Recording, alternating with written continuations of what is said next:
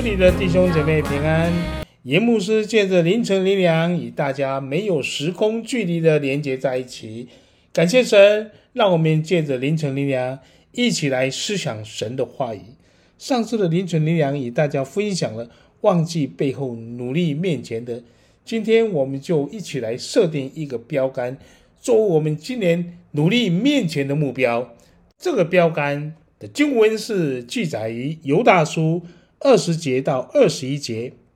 亲爱的弟兄啊，你们却要在至圣的真道上造就自己，在圣灵里祷告，保守自己藏在神的爱中，仰望我们主耶稣基督的怜悯，直到永生。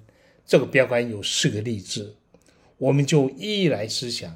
求神让我们依靠圣灵的帮助，使我们可以定睛专一，向着讨神喜悦的新目标勇往直跑。心里想的就是要得到神为我们预备的不朽的奖赏。来，让我们一起来思想这段经文带给我们的4个例子。第一，真道的造就。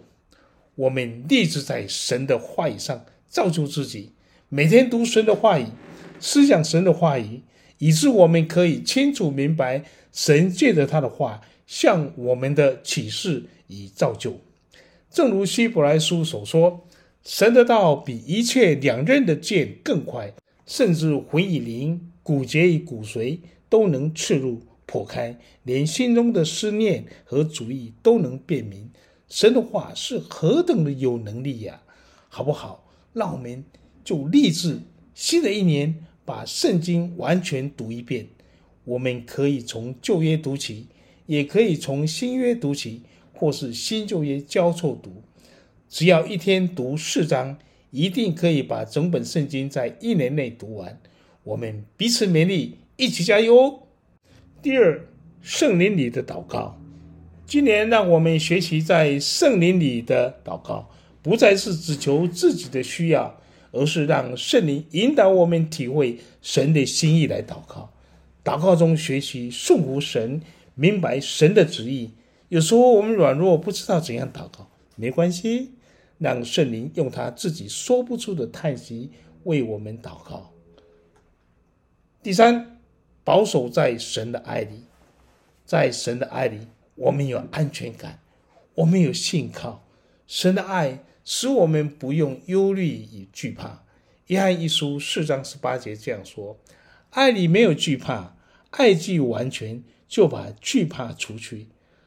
保守我们自己藏在神的爱里，是何等的宝贵，何等的重要呀。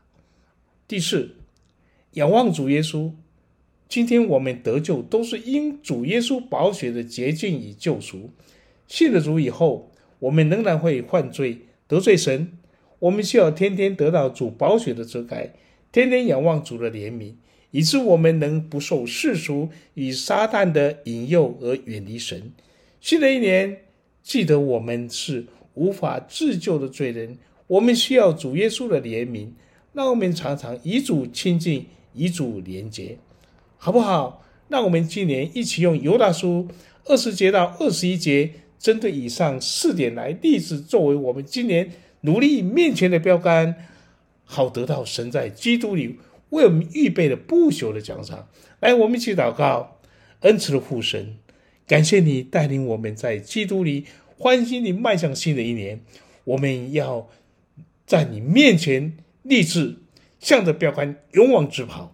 求圣灵帮助我们在真道上造就自己，常常在圣灵里祷告，与神连结，保守我们不离开你的爱，并艰辛仰望主耶稣的怜悯，常常与主亲近，让我们新的一年真是充满活力盼望的一年。谢谢你主耶稣，我们不配的祷告乃都是靠我主耶稣基督的圣名 Amen。 我要敬拜，称谢